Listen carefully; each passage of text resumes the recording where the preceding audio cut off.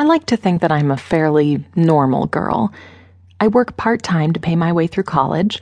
I do okay in my classes, and while I enjoy partying as much as the next girl, I make it a rule not to overdo it. I also have regular threesomes with my best friend and my stepfather. Yeah, I know that's stretching the definition of normal by a lot, but it works. Oh, God, does it work. In the first few weeks of our arrangement, though, I was painfully aware of the strangeness of the situation. I had been teased and tempted until I'd willingly tumbled into bed with an older man and another girl, and I didn't know how things sat. Mind you, the sex was beyond great, but I'd had relationships before. I'd had sex before. But having 3 people together all at once was a totally unfamiliar dynamic.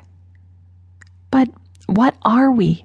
I asked Elaine one night when I came home and she greeted me with a kiss and a hand snaking up my shirt to unclasp my bra.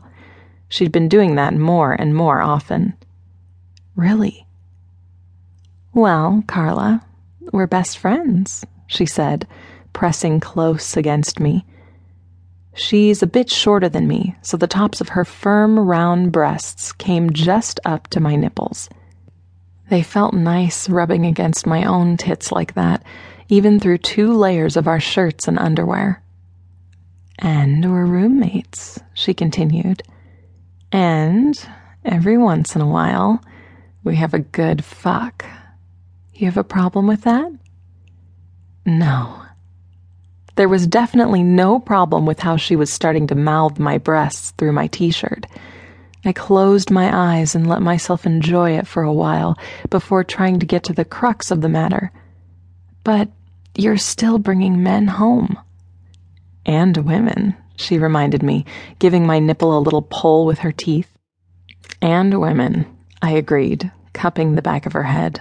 I loved how her long, dark hair spilled through my fingers to make her look up at me and listen. I don't get it. Do you mind? She said, grinning naughtily, her tilted hazel eyes alight. I don't, actually. I think that's why I'm so freaked out.